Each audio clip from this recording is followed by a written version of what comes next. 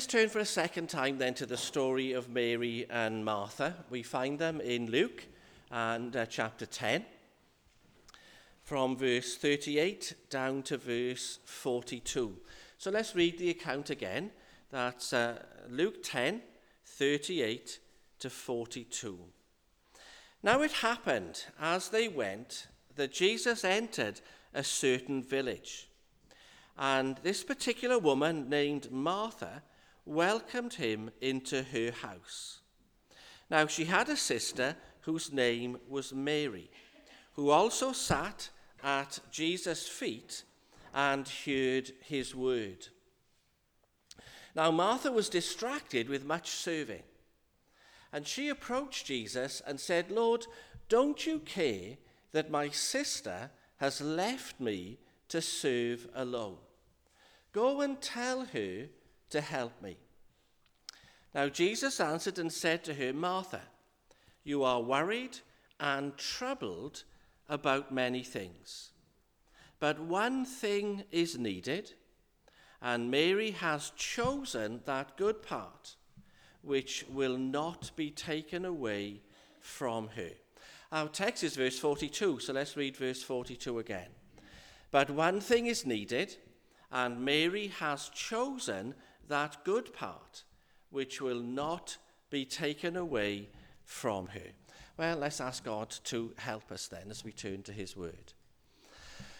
Lord, we thank you that we are able to look at this story again. And for many of your people, this is a story with very powerful resonance.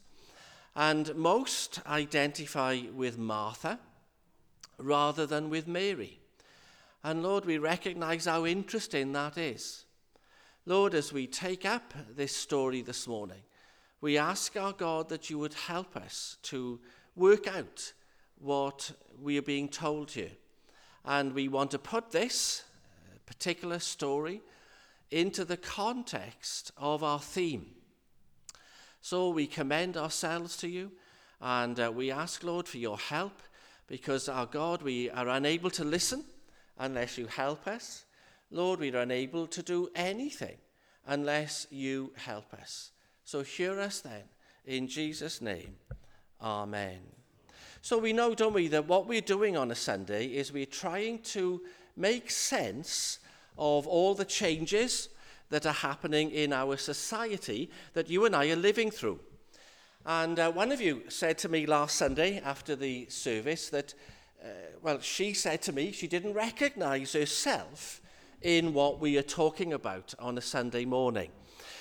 We are not saying that what we look at on a Sunday morning is necessarily what you and I are like. What we are trying to do instead is understand the changes that we are witnessing in our society, and we are seeking to learn how to live in such a society. We read earlier from Ephesians 5, and it's often the case, if you look at Paul's epistles, that the second half of an epistle is devoted to understanding society. So Paul will talk about family life. He'll talk about employment. Paul will talk about how societies function. He'll talk about what societies value. He'll talk about how people behave, how non-Christians behave. He'll talk about time and how we need to think about time and use our time. So it's very interesting to see how Paul spends so much of his epistles in dealing with the subject of society, how to live in society. And that's what I want to do with you. We are witnessing tremendous changes. And I'm sure most of you remember by now that we've said three things about change. What we are seeing is a change in how men and women understand themselves, what it is to be a boy, what it is to be a girl. And we are being told that boys and girls from the ages of 5 or 6 and upwards now think about themselves as boys and girls in different ways to that which we've traditionally done. So what we are witnessing are changes in society that even the youngest members are beginning to experience. We are witnessing changes in what it means to be married. And we're also witnessing changes in what it means to have a family. Now, these are three fundamental areas in which tremendous change is taking place. And I doubt if any of us are unaffected by those changes. A few weeks back, I intended to look at how Genesis lays these foundations, to look at that in prayer meeting. But things took an unexpected turn. So we may well tomorrow take a look at those passages. So society's changing then. And we looked last week at this story of Mary and Martha to see that we are living in a time when society is very anxious. Now, you might not be anxious, but wherever you look in society, there are reasons to be anxious. And what we are told constantly is that men and women are more anxious than they've ever been. So perhaps you can remember last Sunday, I gave you that list of people that we are told about today are experiencing such levels of anxiety that they are no longer able to do their jobs. So it's a changing society. It's an anxious society in which we are living. And we are asking the question, how shall we as Christians navigate our way? How are we going to live day by day in this changing society? Well, let's come to Mary and to Martha. And last Sunday, I wanted you to think of Martha as a picture or an example of many people in society today. If you look at verse 41, Jesus says that she is worried and troubled about many things. She has what we would call today general anxiety disorder. She's worried in the moment. She's serving. She's offering hospitality. So she's busy and stressed and frantic. She's rushing about. She's doing 6 things at once. And she's thinking about someone else, her sister Mary. She's probably worried about things that haven't happened yet. She's worried about the future. That's what Jesus says to her in verse 41. And there are many today, and society itself today is a troubled society, worried about many things.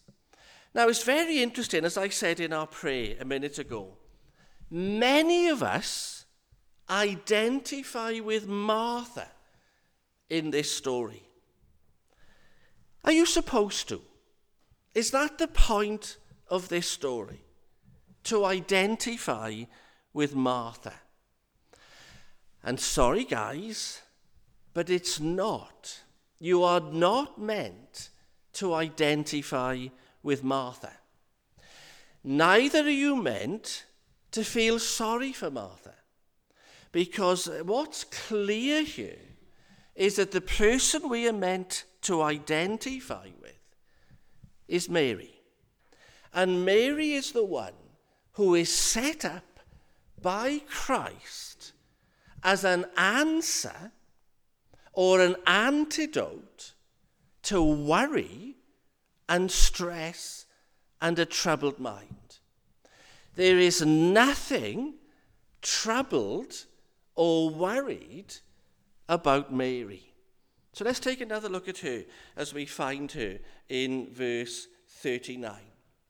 Now, she had a sister called Mary, who also sat at Jesus' feet and heard his word. Now, you see, when you focus on Martha and you think, oh, yes, she's like me. I'm like that. I've often thought of myself as Martha. You miss the point of something truly outstanding and radical and almost shocking in this story. And that's Mary. Mary is doing something that is unthinkable.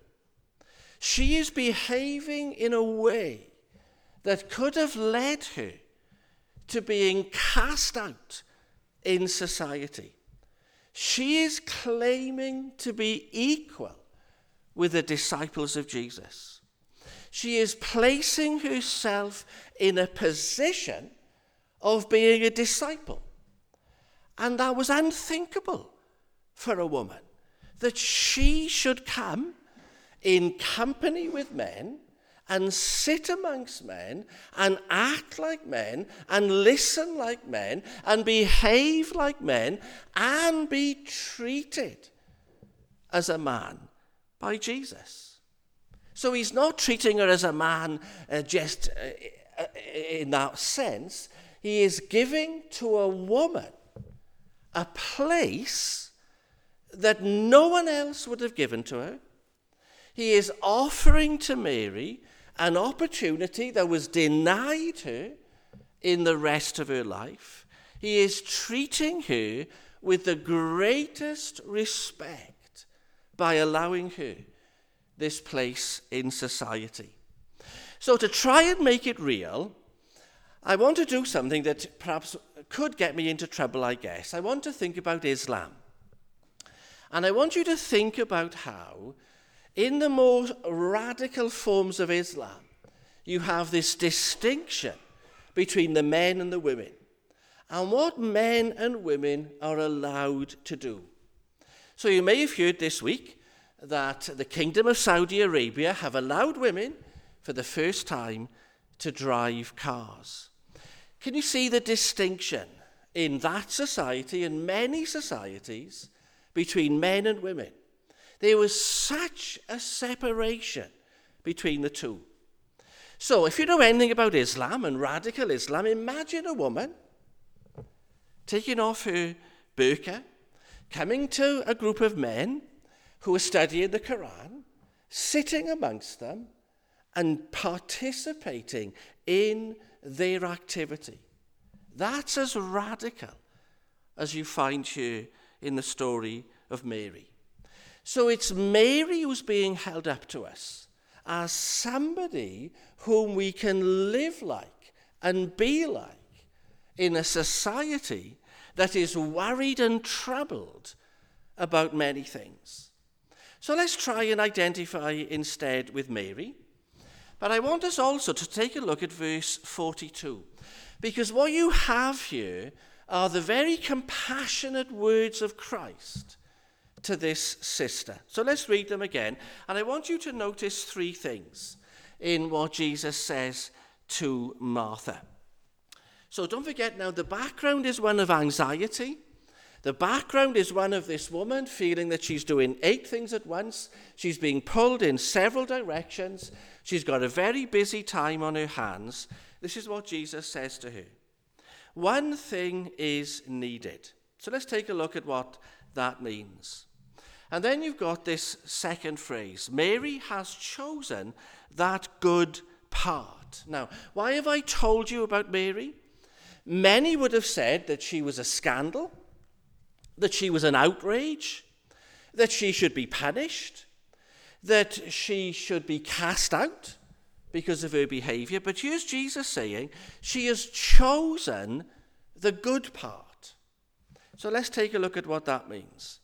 And then finally, you have this phrase right at the end, which will not be taken away from her. Now that's an amazing phrase, because Mary risked lots of things being taken away from her by the way she behaved.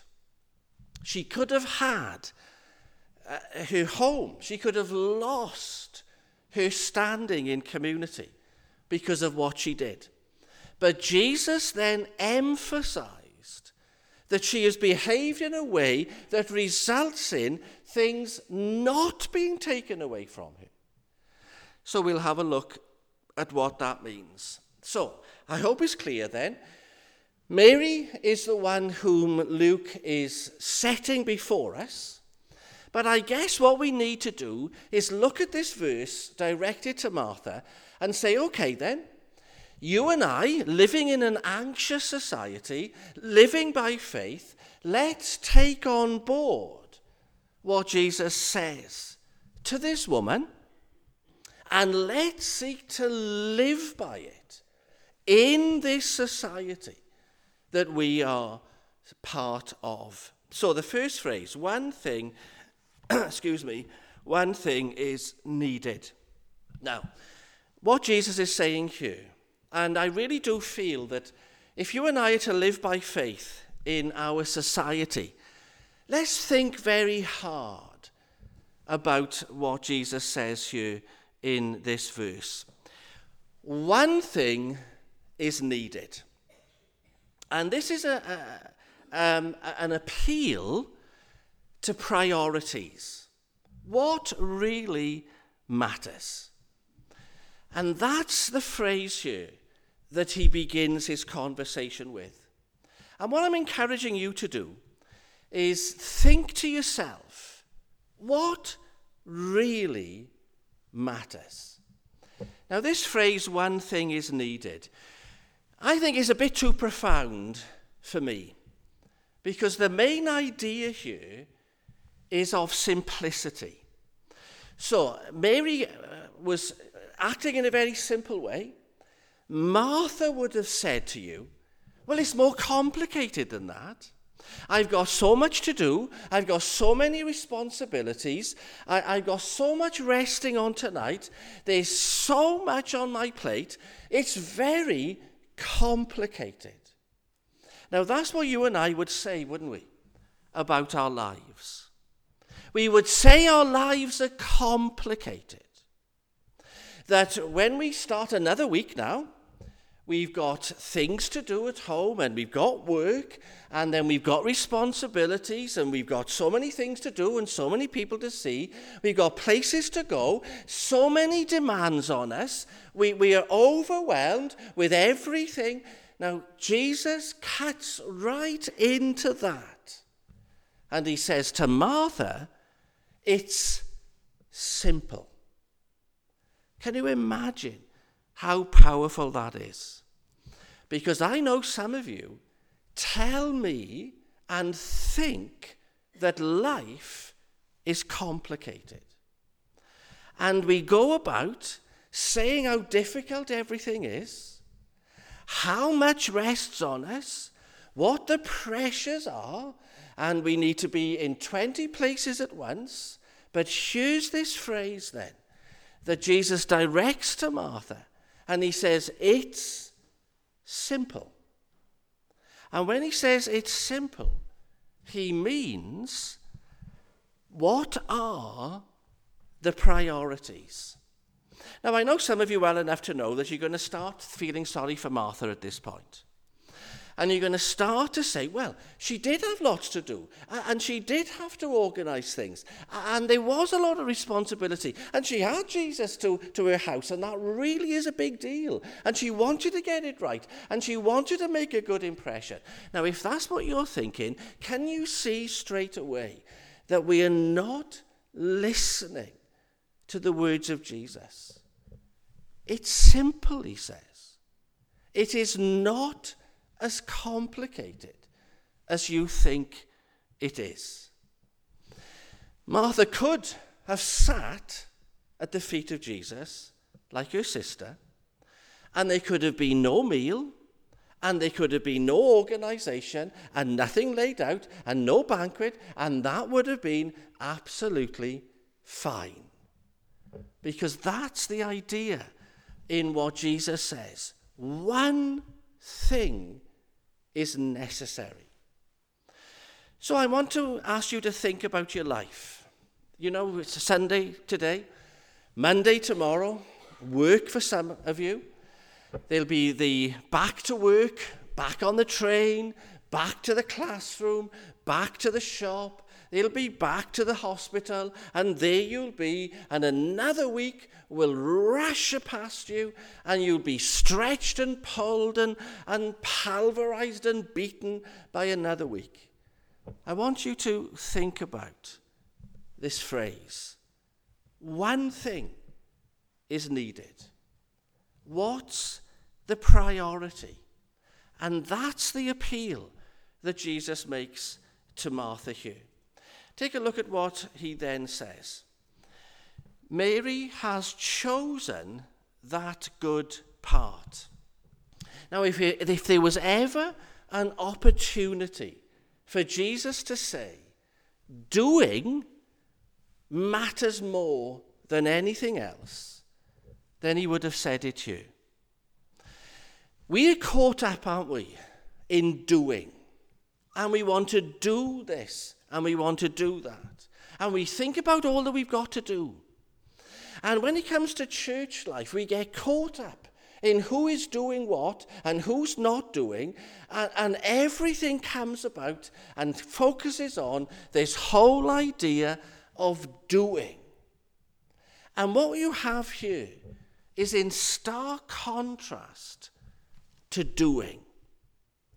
The good part, according to Jesus, that Mary has chosen is hearing. So go back to the verse, and you can see the verse for yourself. It's verse 39. And the emphasis in the text is on the word hearing. And that's the good part that she has chosen. And the idea would be this, I guess. We are going to think about another week and all that we have to do. And what we have to do then has this effect on us that we see in Martha. We start to feel this sense of rush. And we start to feel that we are resenting what we have to do and burdened by what we have to do. And then as those burdens increase, we start to look around and we start to see what it's like for others. And we start to notice what others are not doing. So those of you in work tomorrow, you'll want to do a good job and you'll want to be like Martha. And Martha is, in a sense, an example of responsibility. She's taken her responsibility seriously. And people who take responsibility seriously are very likely to become burdened and to become overwhelmed. You want to do a good job, you want to get it right, so you want to be a good teacher, or you want to be a good nurse, or you want to be a good son or a good parent, and it's right that we want to be these things, but your responsibility beliefs tap into the anxiety that you feel. So she wants to do a good job. But Jesus is saying to her that the good job, that phrase there in verse 42, can be translated as good job. She has chosen the good job of hearing rather than doing. Now, again, I bet some of you are going to start resisting. Well, if Martha had done that, there would be no meal. But you see, that's exactly the point. Jesus saying one thing is needed. He's not saying, look, it's needed that you give me a meal. It's needed that you lay it all out. It's needed that you get the fancy cutlery and the best china. He's not saying that. He's saying one thing is needed. And that's the good part. That's the good job. And the good job is listening to the word of Jesus Christ. So we're all here this morning, and hopefully all of us are listening. Can I ask you very gently, do you listen during the rest of the week? At what point in your week do you sit and listen? And especially I want to ask you, at what point do you sit and listen to the words of Jesus Christ. Once the week starts and you're thrown into it again, and the days speed past and you wonder where the time has gone, when do you stop and listen? Because that's the life of faith that Jesus sets out for us against a background of being worried and troubled about many things. Now, I know some of you do because you tell me, but I'm asking some of the rest of you, do you stop to listen? If you stop to listen to the Word of God, then you will be doing the good job that Jesus outlines here in his conversation with Martha. And remember now, he's speaking to Martha with compassion and grace and mercy. He's speaking to her for her own well-being. He is addressing himself to one of his servants, one whom he loves, and he's encouraging her to think about her life as simple, not as complicated. He's asking her to think about her life not in terms of doing, but in terms of listening. And listening to the Word of God as a good job. And then let's take a look at the final phrase at the end of verse 42. He's saying, that which will not be taken away from her. Now again, excuse me, I don't feel I can do justice to some of these phrases because they really need careful thought. See, the implication here is what Martha is doing will be taken away from her. So the evening will end. And the meals will have been ate. And then the day will have ended. And tomorrow's another day. And it'll be forgotten. And you'll have to eat again. And this is what Jesus is saying to Martha. All the energy she has put in and all the effort she makes will all amount to nothing. It'll pass. Now, in one sense, that's comforting because Martha's not going to be rushing around like this every day. So it's good for her to realize that it's a unique moment, it's a special evening, it's going to be one-off. So that's helpful in itself. But what she's learning is all this fuss and all this stress, and it'll all be gone and it'll be forgotten. Now, that's a very powerful lesson to live as Christians by. Because all that you're caught up in right now and all that you are overwhelmed by will be taken away from you. It doesn't last. And that's so important, isn't it, to remember? So that you can feel most anxious about a certain thing, but it's not going to last. It's not forever. So at one sense, that's comforting. But then we need to come back to what he says to Martha about Mary. What Mary has done in sitting and listening will last forever. So I want you to think about three things this morning. Think about your life. Don't think it's complicated. Instead of thinking about how complicated it is, this great, powerful appeal of Jesus is that it's simple. So are you going to go from here this morning and say, okay then, I'm going to regard my life now as simple. All this stuff that I think is complicated, all the stuff that's rushing around my head, I'm going to reduce it to this one statement. It's simple. That's the first thing I want you to take away. The second is, it's not about doing. It's not what you have to do today and what you think you have to do tomorrow. It's about hearing. You must give priority in your life to hearing.